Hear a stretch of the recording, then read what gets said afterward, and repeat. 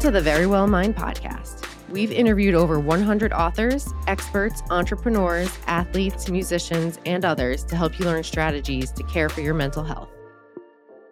This episode is hosted by psychotherapist and best-selling author Amy Morin. Now let's get into the episode.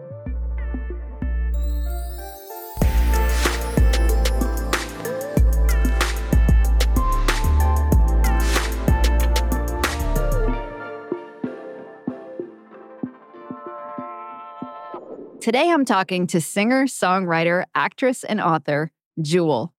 She sold over 30 million records worldwide, but her life wasn't always amazing. Jewel experienced a variety of struggles growing up in rural Alaska, ranging from abuse and neglect to becoming homeless as a teenager. As she rose to fame, though, she was very open about the mental health struggles she experienced along the way. She's made it her goal to make mental health more accessible to everyone, regardless of their income. That's why she's joined forces with Noah Robinson to create something pretty cool. It's called Inner World, and it's a free platform where you can get support from other people while remaining completely anonymous in a virtual world. In the first part of the episode, you'll hear from Jewel.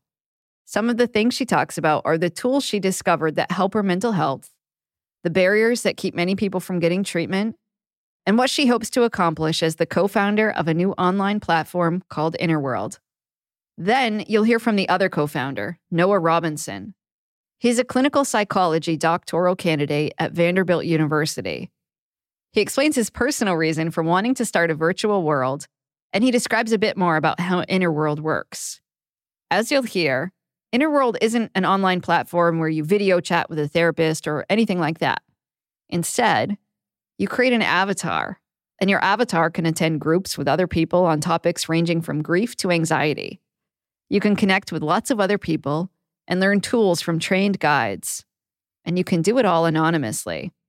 I predict that tools like this are going to become increasingly popular over the next few years. But listen to what they have to say and decide for yourself if it's something that sounds interesting to you. And make sure to stick around until the end of the episode for the therapist take. It's the part of the show where I'll give you my take on Jewel's mental strength building strategies, and I'll share how you can apply them to your own life. So here's Jewel and Noah Robinson on how you can get mental health treatment in a virtual world. Jewel, welcome to the Very Well Mind podcast. Thank you. I'm excited to talk to you because there are so many celebrities that have come forward and talked about mental health recently, but you were talking about mental health sort of before it was cool for celebrities to talk about mental health, right? Yeah, the term mental health wasn't even around. I took massive breaks in my career for my mental health, but there wasn't a word for that. There wasn't even a phrase or a container or a context to have people in my industry understand what I was doing. For me, mental health has always been the priority in my life. I didn't, again, use the words mental health, but I moved out when I was 15, grew up in an abusive environment, and I knew moving out was dangerous. I didn't do it lightly. It wasn't like, this is going to work out great. The odds of it working out great were incredibly slim. And so I didn't let myself move out until I tried to formulate a reasonable plan that might give me a reasonable hope that I might not become a statistic.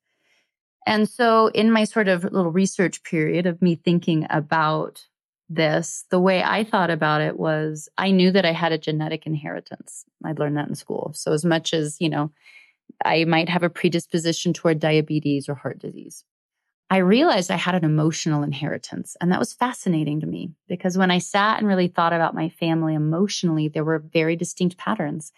And me being a statistic meant that I would also end up cycles of abuse or addiction. And so I realized I needed to learn what I called a new emotional language. Let's say I grew up speaking English and I don't like English. Well, I better go to school to learn Spanish or French or some other language. There was no school like that for learning a new emotional language. But at least knowing that's what my job was very exciting to me. This idea that maybe I could piece together a new emotional vocabulary and see if happiness was a learnable skill. Was it a teachable skill if it wasn't taught in my home? And so that was my purpose in life. It still is my purpose in life. I wrote because writing helped me process pain. It helped me take the edge off of my anxiety. And when I wrote, I became aware of patterns that I didn't realize I knew. Perfect example is this idea of an emotional language and emotional English. And that was something I came up with while I was writing about it. And so all of my songs, all of my poetry was basically all a mindfulness tool of me on my journey of how do I help myself if nobody else is going to help me? What happens to kids like me that don't have traditional support like psychotherapy and a family? Do I get to be happy? I was willing to fight for that. And I was unwilling to check out of this world until I felt like I could get a grip on it. I'm curious. So statistically, like you say, at-risk kids tend to go on to have mental health issues, end up in the criminal justice system, substance abuse issues. The list kind of goes on and on. It's fairly grim. But we know that often teenagers or kids who have just one positive, healthy adult in their life can go a long way into preventing that cycle. When you were younger, did you have even just one positive adult in your life? It depends on what age you ask me that. The answer is no. I did think I had one. I mean, it's a complex issue, but my mom was this heroic figure. My mom and dad got divorced when I was 8, and we went to live with my dad. Nobody told me it's because my mom didn't want to be a mom. She left us, and so my dad took over raising us. So I didn't know that at the time. I would hitchhike 500 miles to go see her. I'd show up on her doorstep. She was the opposite of my dad. My dad was this volatile alcoholic that hit me. Very easy, to identify quote unquote bad guy. My mom seemed like the opposite. She was calm. She was soft. She was never yelled, obviously never hit me. And I didn't realize I was being abused in another way at the time. So if you asked me when I was 9 to maybe even in my 30s, I would have thought I had a supportive figure. Looking back, what was actually happening is my mom, let's say when I would show up on her doorstep, she would say, your mind is so powerful. Our minds are only tapped. We use like 10% of our brain power. Our minds are so powerful. And I think you, Jewel, are so powerful that I think you could sit here and stare at this light bulb and you might be able to get it to turn off with your mind. That is such an abusive, effed up thing to say, but I felt so loved. What it actually was my mom didn't want to stay there and be with me. And she babysat me by having me watch light bulbs. So Wow. Sometimes the appearance of an attached figure isn't what it seems. So the amount of trauma in my life, the amount of neglect, moving out at 15, the amount of adult situations I was in. I was bar singing as an 8-year-old. I was around predators. I had a very scary life. I had a very terrifying life. And I had a life where adults weren't safe people. Being in connection to people wasn't safe. Learning how to remove myself is how I found safety. And so I had a lot to work on. I had a lot to work with. And again, didn't have therapy. But for whatever reason, I was very determined that if I could observe and get very curious and look at myself somewhat scientifically and believe my body, believe that what my body was telling me was the truth, and that if I could come up with a exercise that got my body to feel different, that was a real barometer. I can kind of give you more specifics of what I mean, but the answer is no, I didn't have a safe figure, but that's also why I formed our youth foundation, is because there's real hope for kids like that. And there's also hope for people with affluence that aren't getting changes in their life from their therapist. They're not, doesn't mean they're broken either. There's so many tools and things we can do to help ourselves with a little bit of guidance. Yeah. Oh, gosh. I'm glad that you said all of that. And to know, too, like I was a therapeutic foster parent for years, and we would know that kids who grew up in abused and neglected homes often had just such complex relationships with their parents because, like you say, they still love them and yet weren't treated well. But yet, I think all of them that ever lived with me, if they were given the opportunity to go home, would have done that in a heartbeat because they wanted to be with their families.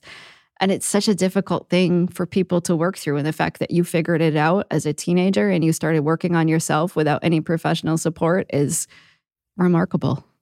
Well, it wasn't like a perfect path. I didn't really realize what my mom was until I was 30 something. I can't remember my exact age, but I woke up and realized she embezzled all of my money, over $100 million.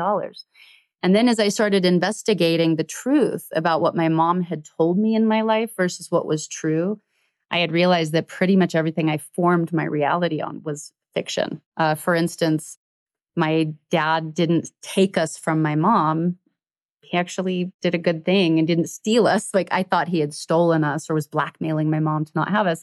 I actually realized my mom left because she didn't want to be a mom. So having to go back as a 34-year-old and rework your psyche was, not fun, but so powerful because the tools that I learned, like I could share a tool from that specific time in my life that would help anyone, no matter what they're going through. Can you share something with us of what was helpful? Yes.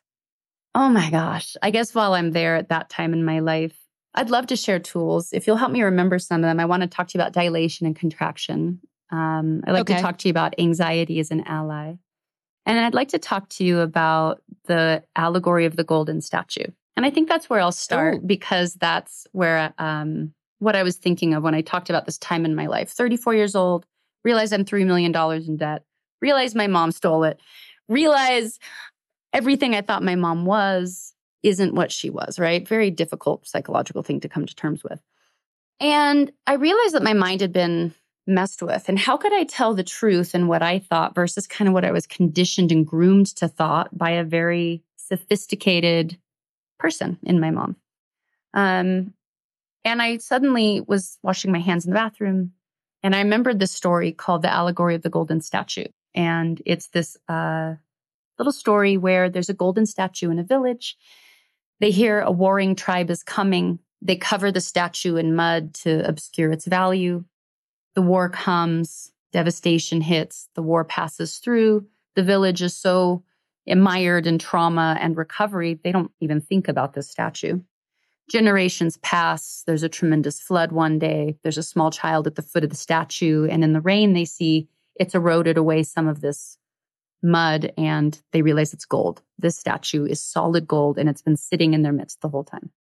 Now, the reason that helped me right then is it suddenly dawned on me, what if all the trauma that I endured didn't mean that I was broken?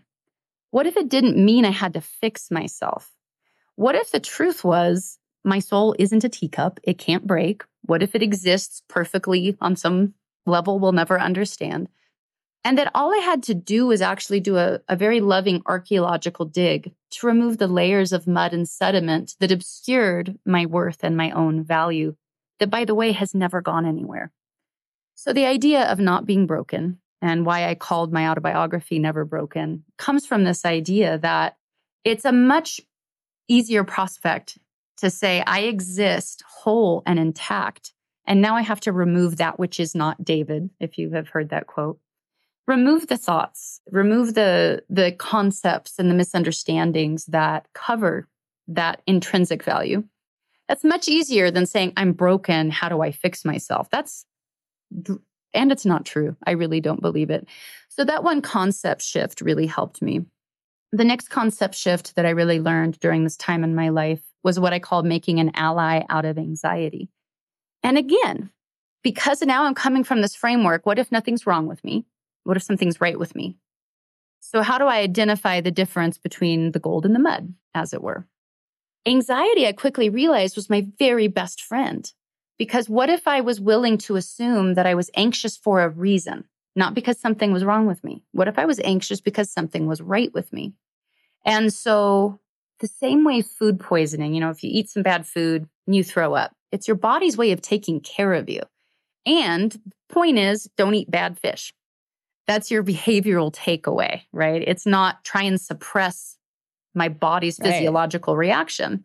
Well, most of us get this wrong with anxiety. We think we have to disassociate, suppress, and distance ourselves from anxiety, when all it is your body's reaction to the fact that you're consuming something that does not agree with you. Now, I'm talking about your nature. I mean, you're consuming something that does not agree with you on such an authentic, deep level. So it can be a thought, a feeling, or an action. So I began to use my own anxiety as this clue. So every time I got anxious, I'd get excited. This is awesome. This means something's right. This means my body's trying to give me a clue that I just consumed something that made me sick. So I would just write down, what was I just thinking? What was I just feeling? And what was I just doing? And then I would do that for a month, and then I would see what the patterns were. And I got to have my own map to the things that made me ill.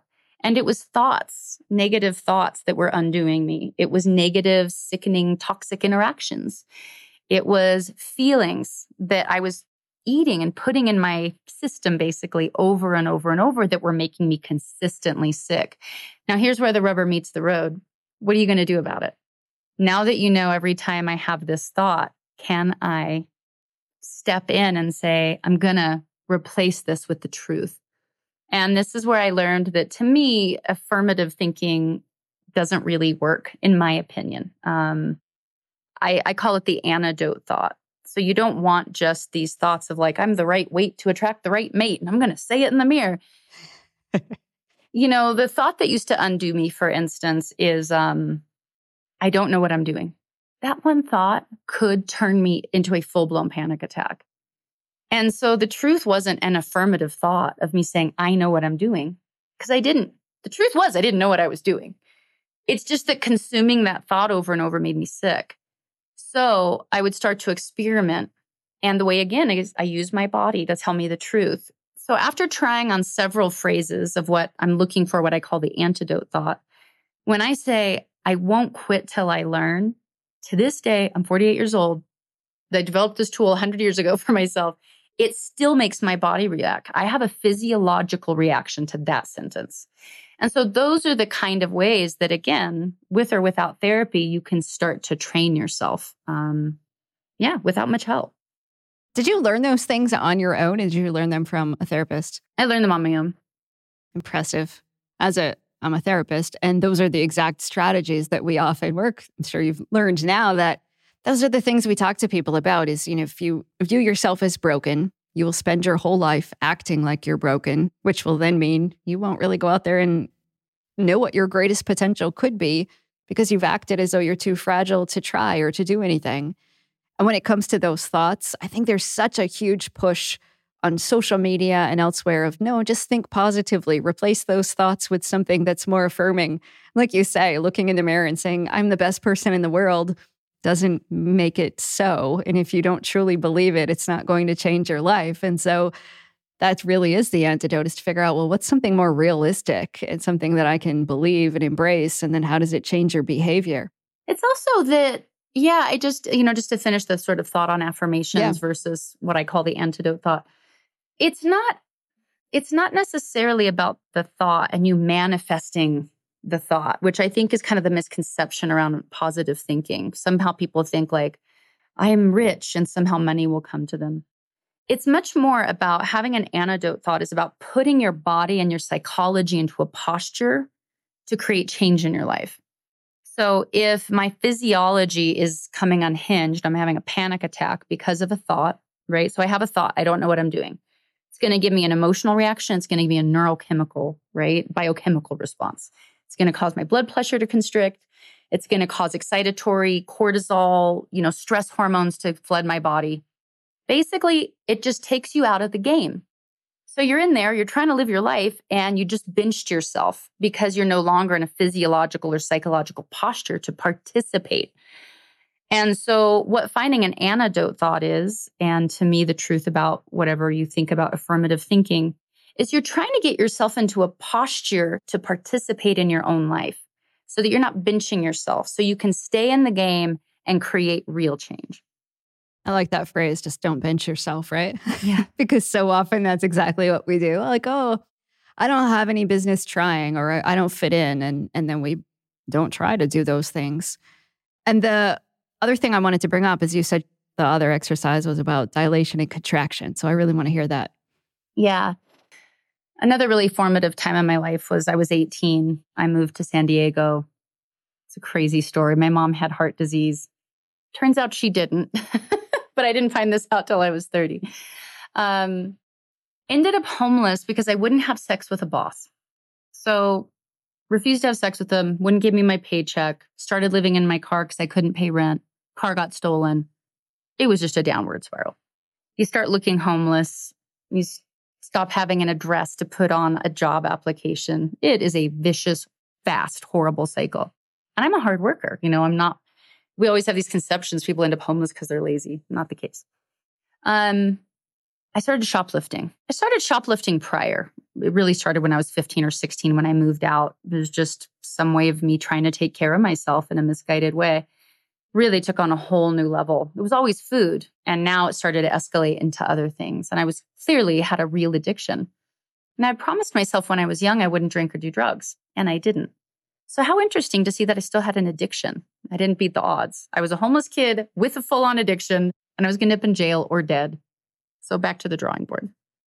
It's kind of a longer story, and I don't want to be conscious of your time, but I wanted to change stealing. It was the very first pain point I decided to really focus on. And this is what got me into now what we would call behavioral exercises. It started with a quote I heard that said, happiness doesn't depend on who you are or what you have. It depends on what you think. Well, that was exciting for a kid that had nothing. I had my thoughts. Maybe I could turn my life around one thought at a time. So what was I thinking? Well, I was shocked to find out I had no concept. I didn't know the word disassociative at the time, but I was basically so disassociative, I could not perceive anything in real time, much less my thoughts. I would wake up kind of after I stole and then be just consumed with dread and guilt and shame and all these things. And so I couldn't figure out what I was thinking. And so I came up with what I thought was kind of a hack. And I realized your thoughts control your hands. And so if you want to know what you're thinking, watch what your hands are doing. And so maybe I could reverse engineer into my thoughts by documenting everything my hands did for 2 weeks. So my life plan was, I was trying to steal a dress at the time. Don't steal the dress. Go watch what your hands do for 2 weeks. And then maybe see if that helps you figure out what you're thinking. And then maybe I could change my thoughts in my life. So at the end of 2 weeks, I sit down to look at my notes. And I mean, it wasn't that clear, on all honesty. What I did realize, and one shocking realization, was that my anxiety for 2 weeks didn't go away. I didn't have a panic attack for this entire 2 weeks. Now, I had developed agoraphobia, which is a fear of leaving your home, which when you don't have a home is very exasperated. Right. Panic attacks all the time. To suddenly not having one in 2 weeks, that was like the most curious side effect, like a drug trial, like we thought it was going to cure heart disease, but your eyelashes grew or something.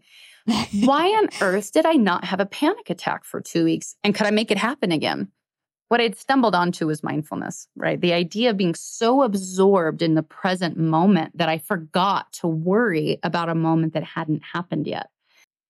And I didn't know the word mindfulness, but I did know that it worked. And I did know that when I was fully, wholly preoccupied with the present moment, my anxiety really lightened. So this led me on a journey of going, okay, now that I'm kind of learning to be more present and getting a grip on my anxiety, how can I fix or start to work on stealing? Because this is the biggest problem in my life. So I saw what I call it a triangle. It was a before, a during, and an after. Now that I know more about behavioral science, this is stimulus, response, and reward. I didn't know those words, but I could see the triangle in my head when I sat and really studied the anatomy of how I stole, when I stole, what happened. So I couldn't stop the stimulus, and I could intervene on the response. So I decided to replace my stealing behavior with writing. I loved writing. So I was like, this is a natural. This is going to be so easy. Was not easy. I hated writing when I wanted to steal. That was so curious to me. Like, why wouldn't I just accept that as a great replacement? I get huge rewards out of writing. Why didn't I want to write then? Why was it stealing that did it for me and not writing? So I would, again, use my body. And what I realized is when I stole, this is the way I came to understand it then. When I stole, my whole body went like this. Got excited, tight. My whole posture leaned forward. And my whole system felt a very specific way. Really excited, I think was a way I would describe it. When I wrote, I felt like this. I would relax. I would sit back. I would soften. And I go, that's interesting. And so now I started to notice that basically every thought, feeling, or action led my physiology into one of these two states, what I'll call contracted and what I'll call dilated. And that's how I came to refer to them. So I began to take notes for a month. Every time I noticed my posture get tight, lean forward, get excited, I would write down what was I thinking, feeling, or doing. So in my notebook, and I teach this to kids or adults, contract it in your iPhone notes, then write 3 categories: thinking, feeling, doing. Every time you notice you're uptight, rocking, agitating, tapping your foot, whatever your cues are, just stop, write down thinking, feeling, doing, and go on with your day. Same thing with dilated. Every time you're relaxed, you notice your body posture is leaned back. All of your little physiological cues, write down what was I thinking, feeling, or doing. So after a month, I realized again that the very specific patterns caused me to come in and out.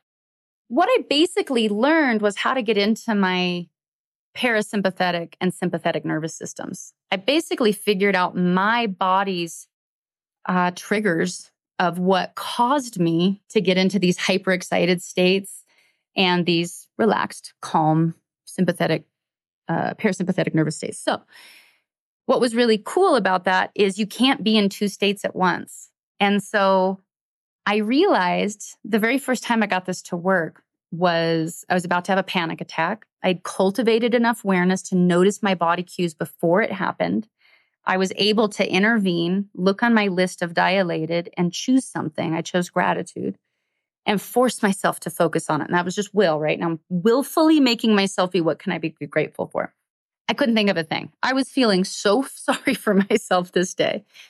So I realized observation and curiosity caused me to dilate. So I became just very curious about my environment. It was a sunny day. I saw the sun filtering through some leaves. And suddenly it reminded me of being a kid in Alaska, laying on a meadow, looking at the sun through the trees. And suddenly, I don't know what caused it, but I became so profoundly touched that I was alive. From that little girl sitting on that meadow to everything I'd been through, and I didn't want to check out of life, I was suddenly so grateful to myself. I wept, and I was never kind to myself. This wasn't like one of my skills here yet. And next thing I know, a half hour passes. I didn't have a panic attack. First time I was able to intervene and get a panic attack to redirect. So that exercise is kind of, a behavioral exercise. It's very easy for anyone to do. And the truth is, what triggers us is so unique. You know, what causes us to have a panic attack is so unique that this kind of mapping for yourself will show you the specific things that can help you get in and out of a posture to basically stay in the game. That's the thing. Obviously, back then, you were an expert on cognitive behavioral therapy, but you knew you were an expert on yourself. And so you became a detective who figured out all of these things, the exact same skills that a therapist would teach you in a therapy office, but you did the work all on your own without knowing the technical terms for it. And then we have this proof of, hey, these things actually worked for me. So way to go. I mean, in the therapy office, this is what we often do. We give people these homework assignments and try to convince them to do it. But when they hear from somebody like you who said, I didn't even know what it was, but I figured it out, it's just so much more powerful. I want to take a minute to talk about Inner World, this new thing that you've launched. Can you explain to our listeners a bit about what it is and how it works? Yeah, Inner World is a mental health platform. We work in virtual reality or on a computer, just like we're doing now. It scales cognitive and dialectical behavioral tools in a peer-to-peer model. So basically, this isn't one-on-one therapy with a therapist. These are guides that we train in CBT and DBT skills to lead groups. And you can come into a virtual world. It's like playing a video game. It's that simple. It's as easy as using Zoom if if you're just on your iPad and you don't want to use the VR goggles. And you can come into a community that is safe. It's troll-free. We have a lot of moderation tools and things to make sure that this is a safe environment. And there's a live guide 24 hours a day. And so I'll run people kind of through the process of what it's like. You set up an account, just like signing onto a social media or setting up a social media account. You come in and you're going to be in a private space that's your personal living room where there'll never be people. This is for anybody with social anxiety. This was something that was really important to me because I don't like to be in new situations and not know what I'm confronting. So coming into a alone space, you now can look at a community bulletin board and you'll see which group classes are going on. It might be a class on grief or a group meeting on living with long-term illness or living with PTSD. There's hundreds of classes of these group classes and programming. You can enter a portal and now you're in a community space where there'll be a live guide 24 hours a day, 7 days a week. They're trained in CBT and DBT. So I'll create a scenario. Let's say I went in here because my pet died and I'm having a tremendous amount of grief and my therapy appointment isn't till Tuesday at 1, but I need help now. I come into the community center. I can tell the guide, my dog just died. The guide could say, would you like to see the grief cycle? Do you know about it? Would you like to learn about the grief cycle? They can pull up instantly a visual aid of the grief cycle and you can start to talk about it. And then the guide can say, would you like to attend a group meeting about grief? There's one on whatever, today at 1. And you can now there's a real community, which, the side effects of just connection alone are very proven and shown to be incredibly beneficial to people's, mental health outcomes. And so it's the safe space where you'll meet people with all walks of life and it's anonymous. So you have a cartoon character that is you and you get to make up your own name. And so you're meeting real people, sharing real life problems, but in an anonymous and safe setting. And it's really profound what our outcomes are. We're a clinical research platform as well. Just to note, we have a lot of clinical oversight because that was very important to us to track outcomes the same way a therapy office would or a clinic would. So any time of day, somebody can sign in, they become an avatar, and they can basically connect with other people and get support and chat about all of these different topics that they want to. Yeah, I was just in there before I came into this interview, and there were 30 people in there. One woman was a housewife with 5 children under the age of 7. And she shared, what it had been like for her. There was a gentleman who's a veteran who wasn't getting very hard to get mental health care at the VA where he was. There was somebody else with OCD. There was somebody else that hadn't left their home in 5 years. She came on the platform and within a month began to, she went to a concert of 5,000 people within 1 month. And she'd been in therapy this whole time.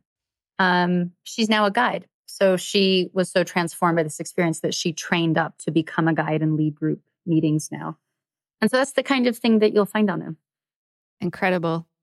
So one last question for you, Jewel. We've seen a lot of people who maybe go through struggles and they get better in life, but they don't take it to this level where they say, I'm not just going to say, hey, yeah, I used to struggle and now I'm better. But you give so much back. What made you decide you're going to start these sort of initiatives to help other people manage their mental health? This has been my interest since I was young, formally at 15 when I really, intentionally set out to see if happiness was a learnable skill. My music career was an incredible side journey. Like, who would have thought that writing would turn into an entire career for me? I was literally just trying to find a way not to harm myself and make medicine, which to me was writing. And I'm so grateful, but my focus has always been, how do I show up for my life? Can I retrain behaviors and patterns that set me up for failure? And my life kept giving me plenty of stuff to heal from. I think that when you have been desperate and brought to your knees with hopelessness and despair, and you found something that made you want to live, you know what people are up against. And there's nothing more fun than sharing tools and helping people through those phases.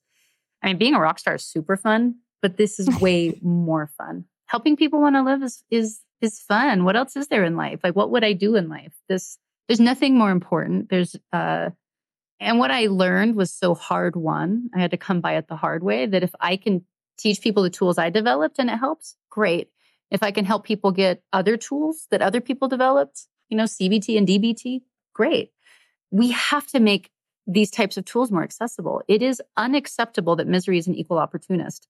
It is unacceptable that if I want to learn how to not be miserable, that takes learning. That means education. Education means money. That's not okay. We have to have scalable, affordable, proven, safe tools. And this is the first thing I found that I think really gives us a shot at it. I agree. Well, thank you so much for being on the Very Well Mind podcast, Jewel. We appreciate you. Thanks. And if anybody wants to check out Inner World, they just go to inner.world. They can also find it on app stores. Wonderful. We'll link to it in our show notes and send everybody to go check it out. Thanks. It was a pleasure talking with you. Before I jump into the therapist's take to talk about Jewel's mental strength building strategies, I'm going to introduce you to Noah Robinson, who's going to tell us a bit more about Inner World.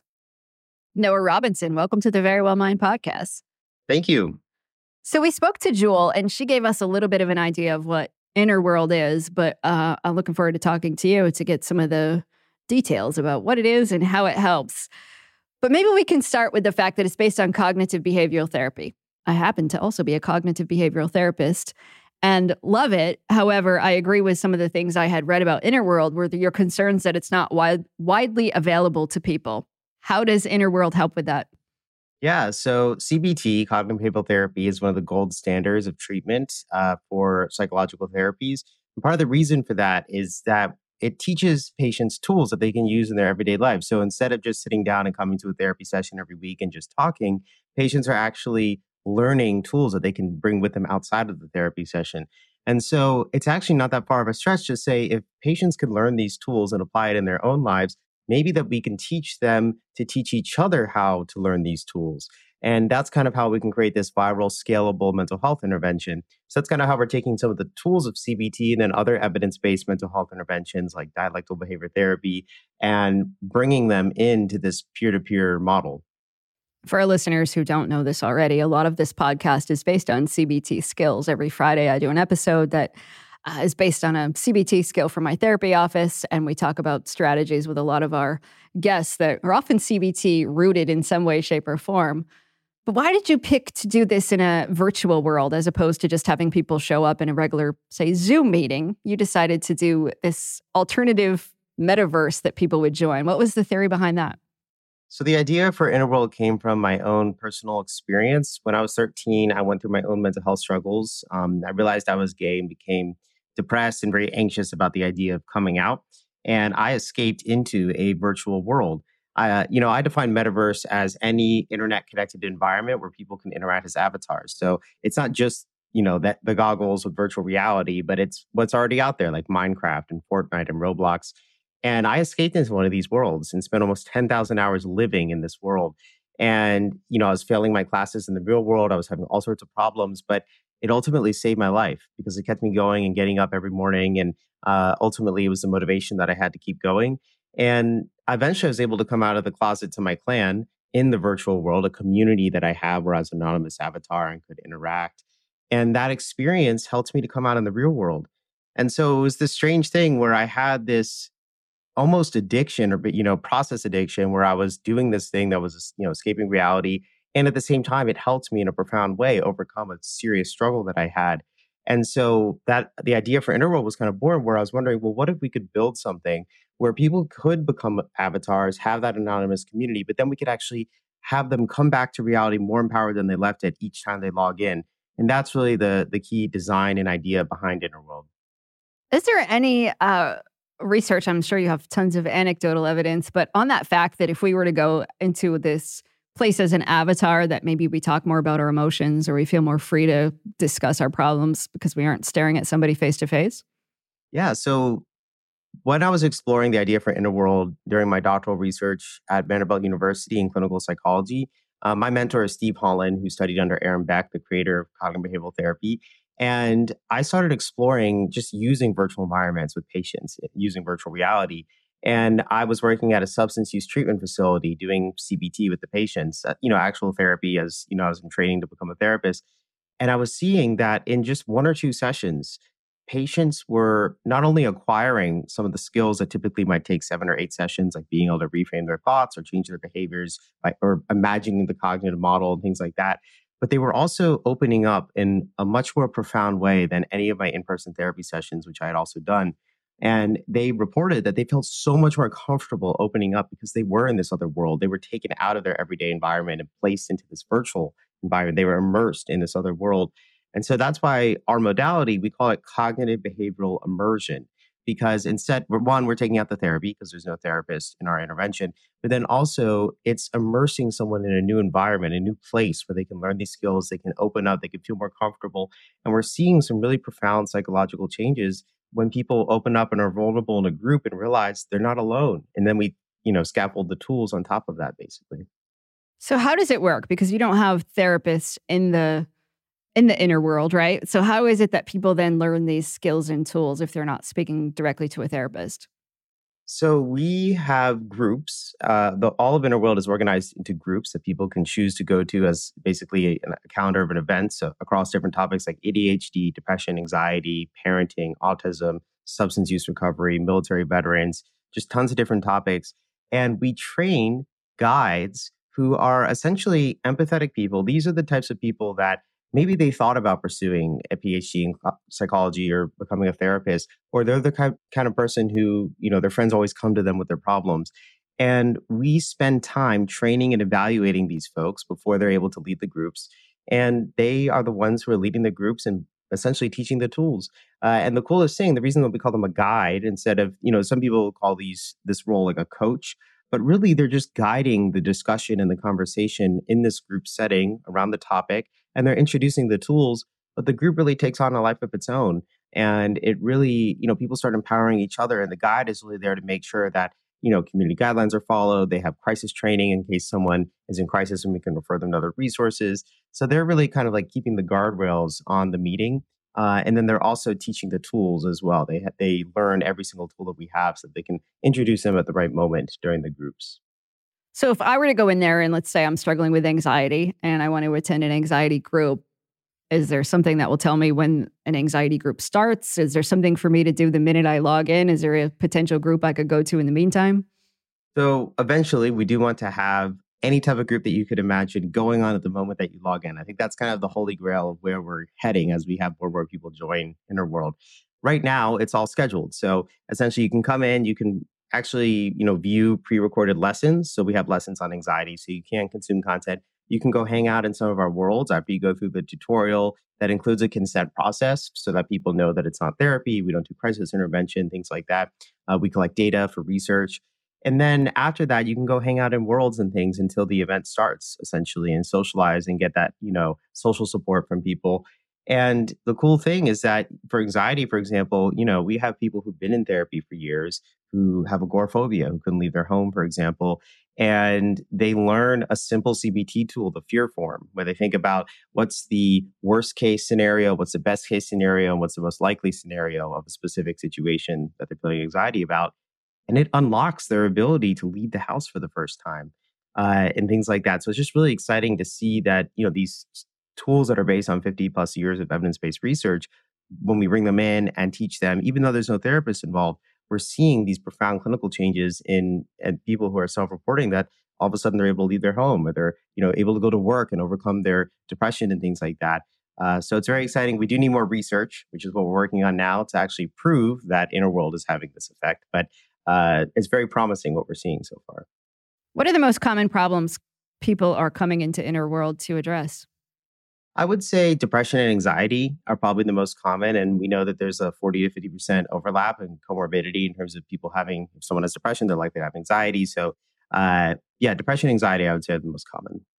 And are most of the people that come in treatment somewhere else? Are they seeing a therapist or getting treatment in another fashion? So we didn't know what to expect when we launched Inner World and, what the ratio would be. It seems about 30% of people are currently in treatment or have a therapist. And then the rest are split between they've been in therapy before or some have never had therapy ever in their life before. And does anybody ever have concerns about if we keep having people live in an inner world, if they go and live in this metaverse, then they're not going to be able to socialize in person, or we're going to have the opposite effect that people are going to be less likely to talk about their depression to somebody in person if they're living in this virtual world all the time? Yes. I mean, that's my concern. That's what happened to me as a teenager. I was sucked into this world that was designed, psychologists work on these games to get people to play more and more. They have variable rewards like a casino where you get, little pop-ups and dopamine hits essentially. So there are psychologists already designing these games to suck you in and avoid reality. What we're doing with Inner World is a little bit different because while people are in there, we're talking about the real world. Our goal is to focus on the real world. What's leading you to want to escape right now? What's leading you to want to do those things? And we even have tools where if someone's spending too much time in the inner world, we can pull them aside and ask them, hey, what's going on? What's leading you to be using this so much? So unlike other virtual worlds where their key performance indicator is getting people to play as much as possible, ours is improving mental health outcomes. And so we really focus on helping people instead of sucking them into this alternative reality and trapping them there. So important because I think a lot of people don't realize that there are psychologists behind a lot of these games and platforms and things that know exactly how often you have to get a coin, a reward, something in order to stay hooked a little bit longer. And they have so many algorithms that are good at knowing what will suck us in and keep us stuck there. What's your ultimate goal with Innerworld? We want every single person who needs mental health help to be able to get it. That's our number one goal. And it's so beautiful because we started out, our guides were originally undergraduates at Vanderbilt who were studying psychology or going to medical school.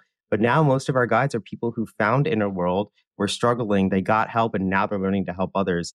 And that, Jewel and I believe that that's the only way that we can truly scale mental health intervention to reach everybody who needs it. We already need 5 million more therapists in the United States alone, and it's even a bigger problem across the world. And we have a global community of people who are getting help and they're learning to help others. And one of our members called it viral healing.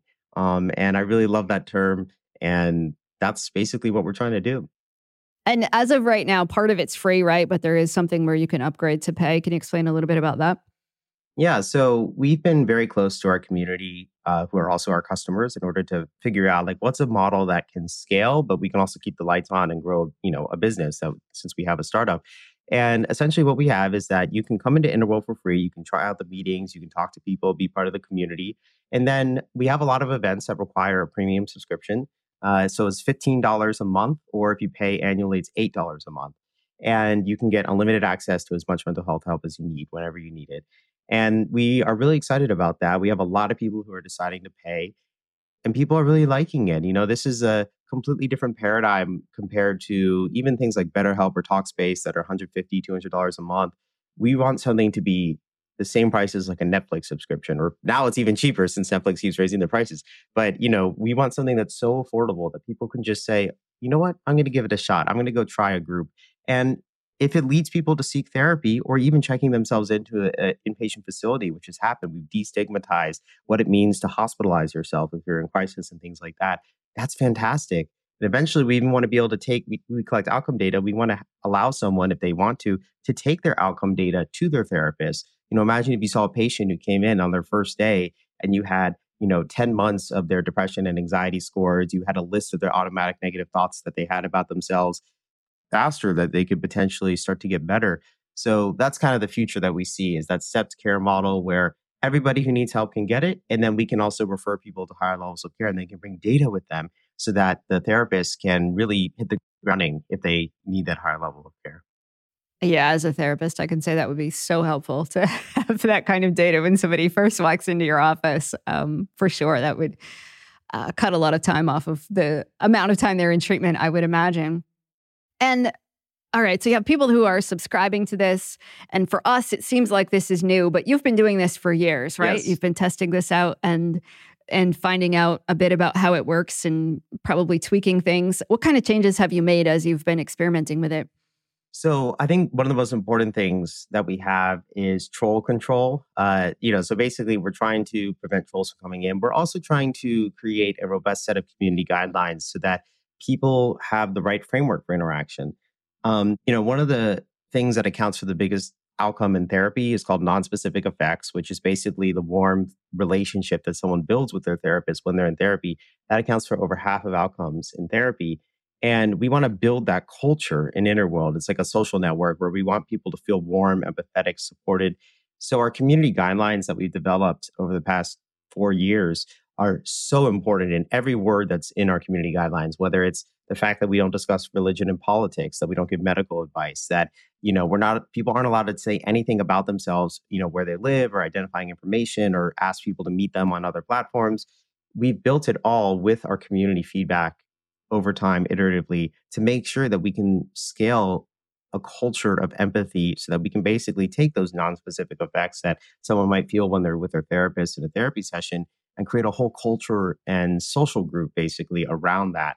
So I think that's actually, there's the technology, there's our AI-based moderation systems, there's all these different things that we built. But I think the culture is actually the most important thing of Interworld. Yeah, that was going to be one of my questions. How do you make sure that people aren't going to be bullied, picked on, made fun of, teased? Because if any of that goes on, it's going to tear it down so that people feel like they aren't comfortable to come in and talk about their real mental health issues, right? Yeah, and actually, one of the things we also have is a kind of tedious onboarding process. We have a tutorial that takes minutes, and we have a screening process that someone has to go through. So even trolls who want to keep making new accounts and come in, that's all intentional. We have a process that people have to go through, and we also have levers that we can push. We can direct the stream of new people away from existing members so that we can preserve basically the existing community as we grow and scale. So yeah, we've really thought a lot about trolls. And also, one other thing is that I was one of the first 20 people in a large social VR cross-platform experience called VR Chat. And now it has millions of people in it. And I kind of saw what happens when a community grows without any guardrails or moderation or community guidelines. It devolves. It kind of, unfortunately, the worst of human nature can come out when it's anonymous without any guardrails and things like that. But it turns out when you place the guardrails, the community guidelines, and create that culture, a lot of people who might even be trolls end up coming in. And it turns out what is trolling? It's a maladaptive behavior that people are doing to kind of get that social validation. They're sharing with their friends, they're streaming, things like that. And it turns out they could also use some help. They could actually use, learning healthy ways to connect with other people and things like that. So it's very interesting. We're seeing that the culture, by setting the ground rules in the culture, just like a therapist might in a therapy session, we're finding that people really do open up and they respect those ground rules. If they don't, we weed them out pretty quickly. I like that. And is it available to teenagers or just 18 and over? So we just launched our adolescent version of Inner World. It's 13 to 17-year-olds. And one thing we're really proud of is that, we can use our technology to protect adolescents. So a lot of peer-based interventions, like there's communities on Discord, for example, a chat app for gamers, but you can private message anyone on there. So I know a community that tried to create an adolescent peer support platform, and they had predators coming in messaging adolescents and things like that. What we've been able to do with Interworld is that we have a completely separate set of servers for adolescents. And then also they can't connect to a networked environment unless one of our guides is present and can hear them talking. So basically all of their social interaction is supervised, whether it's a casual hangout or a structured group. And we're really excited about that because it allows us to provide that safe space for social interaction. But again, those guardrails are there to make sure that there aren't predators there asking for personal information or kind of bringing them into these other experiences. We really want to make sure that we protect adolescents as well so that we don't unintentionally do some kind of harm while we're trying to help them. I like that too. Do you think parents should be giving this resource to all teenagers, or do you feel like only if they have a concern that their teen has a mental health issue? I think a lot of people could benefit from Inner World, a lot of adolescents. I think, and I'm sure this as a therapist too, not every type of mental health intervention works for everyone. So it's really good, especially for parents who are struggling with their adolescents or just have any kind of concerns, to try out different things. And we do think that this is really powerful. And especially for adolescents who might be escaping into video games already, like I was as a child, this is a place where you can meet them where they're at. They can create their avatar, they can be a little more comfortable, and then we can kind of start talking about the real world and why they need to escape it and things like that. And I'm getting chills right now because that's what I wish had existed when I was a teenager. I think I could have maybe come out of the closet after just a year or two, as opposed to spending 5 years and almost 10,000 hours, escaping reality. So I'm really hopeful that we're going to be able to help a lot of adolescents. And also, Jewel has an incredible background and experience over the past 20 years helping adolescents. And I visited her foundation before we decided to work together because I was also doing my diligence to kind of see, her experience, and completely blown away. I mean, it's this peer-based model is very, very strong, especially for adolescents who are craving that kind of validation from their peers more so than, approval from adults. I could see it being really powerful for teenagers. As a therapist, there's some parents that will bring their teenagers into therapy and their kids think it's kind of cool to have a therapist, so they're excited to be there. But there's another group of teenagers that have absolutely no desire to be there, and their parents drag them in, and they're really not interested in talking about anything. But a lot of those kids, I could imagine, would be open to the idea of going into Inner World and talking to their peers. Yeah, and getting that acceptance, that's you asked before about, why the metaverse, why these social networked environments with avatars. And part of it is also that when you're talking about a problem and it's a group of 20 people and they're sending out hearts and emojis and, versus a real life group where people are just kind of have their facial expressions that you have to interpret as positive or judgmental or, things like that people might be concerned about. It's very powerful. And I think for adolescents, especially who are craving that acceptance and belonging, that experience can be really fantastic. But even for adults, I mean, I love when I'm sharing and I see these pouring of hearts coming out from people's avatars. I know they're listening and I know they care. And it's just a really beautiful thing. Then let's shift the focus for a second back to adults. So for an adult out there who's maybe listening to this podcast and wondering if Inner World is for them, who would you say is the best fit for trying Inner World? I think if you're open to learning a new technology, because, there's a little bit of a learning curve of learning how to move around and look around, I'd say give it a shot. It works on iPhone, iPad, Mac, PC, or the Oculus Quest. So it's really, it's available on any platform, almost any platform. And I think it's worth giving a shot to try, and it could change your life. I mean, that's really what people are stumbling into Inner World, maybe not knowing what they're going to expect. And then all of a sudden they're experiencing these profound changes, so much so that we have therapists coming into Inner World who've seen their patients transformed by it. And they're curious about it because they want to recommend it to their other patients. And then the therapists stay for our healthcare professional support groups because we have support groups for healers and, people who are helping others. So yeah, I highly recommend anyone to just check it out, give it a shot. And that's what CBT is all about anyway. It's, try a new approach, try a different behavior, collect some data, see if it helps or not. And then you learn something and can kind of, keep trying things until you find something that works.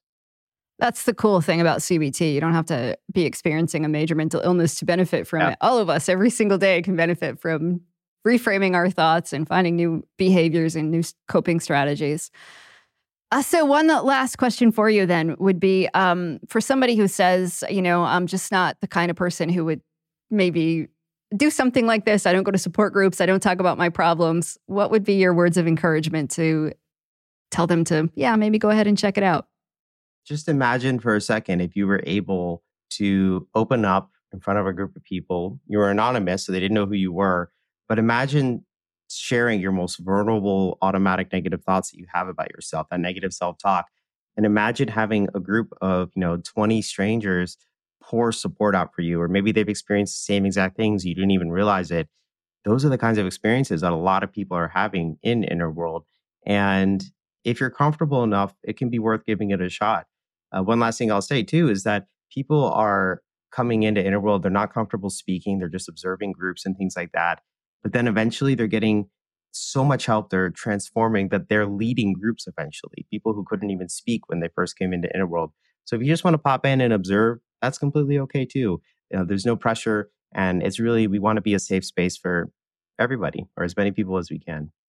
It's a great point. You can just go in, check it out. And if it's not for you, it's not for you. But you might find that you like it better than you expect. Right. I mean, again, we can bring what's the worst case scenario, the best case scenario, the most likely scenario. And the worst case isn't too bad. It's like maybe you experience some anxiety, but what's the best case scenario? It could change your life. And then the most likely is that, you're not going to have a negative experience, probably. Noah Robinson, thank you so much for being on the Very Well Mind podcast and sharing your wisdom with us. Thanks. Thanks for having me. Welcome to the Therapist Take. This is a part of the episode where I'll give you my take on Jewel's strategies and share how you can apply them to your own life. Here are 3 of my favorite mental strength building strategies that Jewel shared. Number 1, don't look at yourself as broken. Jewel learned that she wasn't a broken person. It was the story of the golden statue that helped her realize that this statue that was covered in mud was still worth just as much as it would be if it didn't have mud on it. She said she realized that she was still just as beautiful of a person, even though she'd been through difficult things, and even though she had mental health issues. That's great advice. I've seen a lot of people in my therapy office who viewed themselves as broken or fragile. Because they had concluded that they were broken, it affected their choices and how they interacted with people. That belief kept them from living their best lives. How would you treat yourself differently if you believed you're broken versus if you believed you were strong? When you act as though you're broken, you won't do amazing things. You'll expect to be treated poorly, and you might refuse to even try to do hard things. Changing that belief can shift your entire life. For Jewel, it took the story about the golden statue to change the story that she told herself. But you might find a new way of changing the story that you tell yourself. Number 2, Think of anxiety as an ally. I was glad Jewel talked about her anxiety as an ally. Anxiety is meant to keep you safe. You should have some anxiety. If you didn't, you wouldn't look both ways before you crossed the road. But most of us have faulty anxiety alarms. They go off and they try to warn us of danger, even when we're completely safe. You might have a panic attack while you're sitting on the couch, even though you're not in any actual danger. Or your anxiety might convince you that you shouldn't give a sales report at the next meeting, even though public speaking won't kill you. I like that Jewel changed the way she looked at anxiety. Sometimes it's tempting to think you'll do a specific task when your anxiety goes away or when you feel better. But if you have a faulty anxiety alarm bell, it might not go away. But you can choose to not be quite so responsive to it when you realize that it's trying to protect you. It's just that your anxiety alarm isn't accurate at recognizing actual danger. And number 3, write down your observations about yourself. Jewel had an exercise that she called dilation and contraction. She started paying attention at times when she was really tense and times when she felt relaxed. And during each of those times, she wrote down what she was thinking, feeling, and doing. That helped her recognize patterns in her life that influenced her. From there, she was able to figure out what sorts of things triggered panic attacks and what activities could help her feel calm. That knowledge helped her find ways to manage her nervous system. Quite often, a big part of therapy involves helping people discover patterns about themselves. By writing down various events, thoughts, feelings, and behavior, someone might discover that it only takes one alcoholic drink to send them into a downward spiral for a week. Or they might learn that staying up late sets in motion a series of events that leads to increased anxiety and depression. And while some people say they've been feeling stuck in some regard for a long time, they don't really realize what's keeping them there until they start to keep a log. So I love that Jewel figured this out for herself and that her observations helped her develop healthier coping skills. So those are 3 of Jewel's mental health strategies that I highly recommend. Don't look at yourself as broken. Think of your anxiety as an ally. And write down your observations about yourself to recognize your patterns. Make sure to check out Inner World to see what you think. It's free to try. You can sign up at inner.world.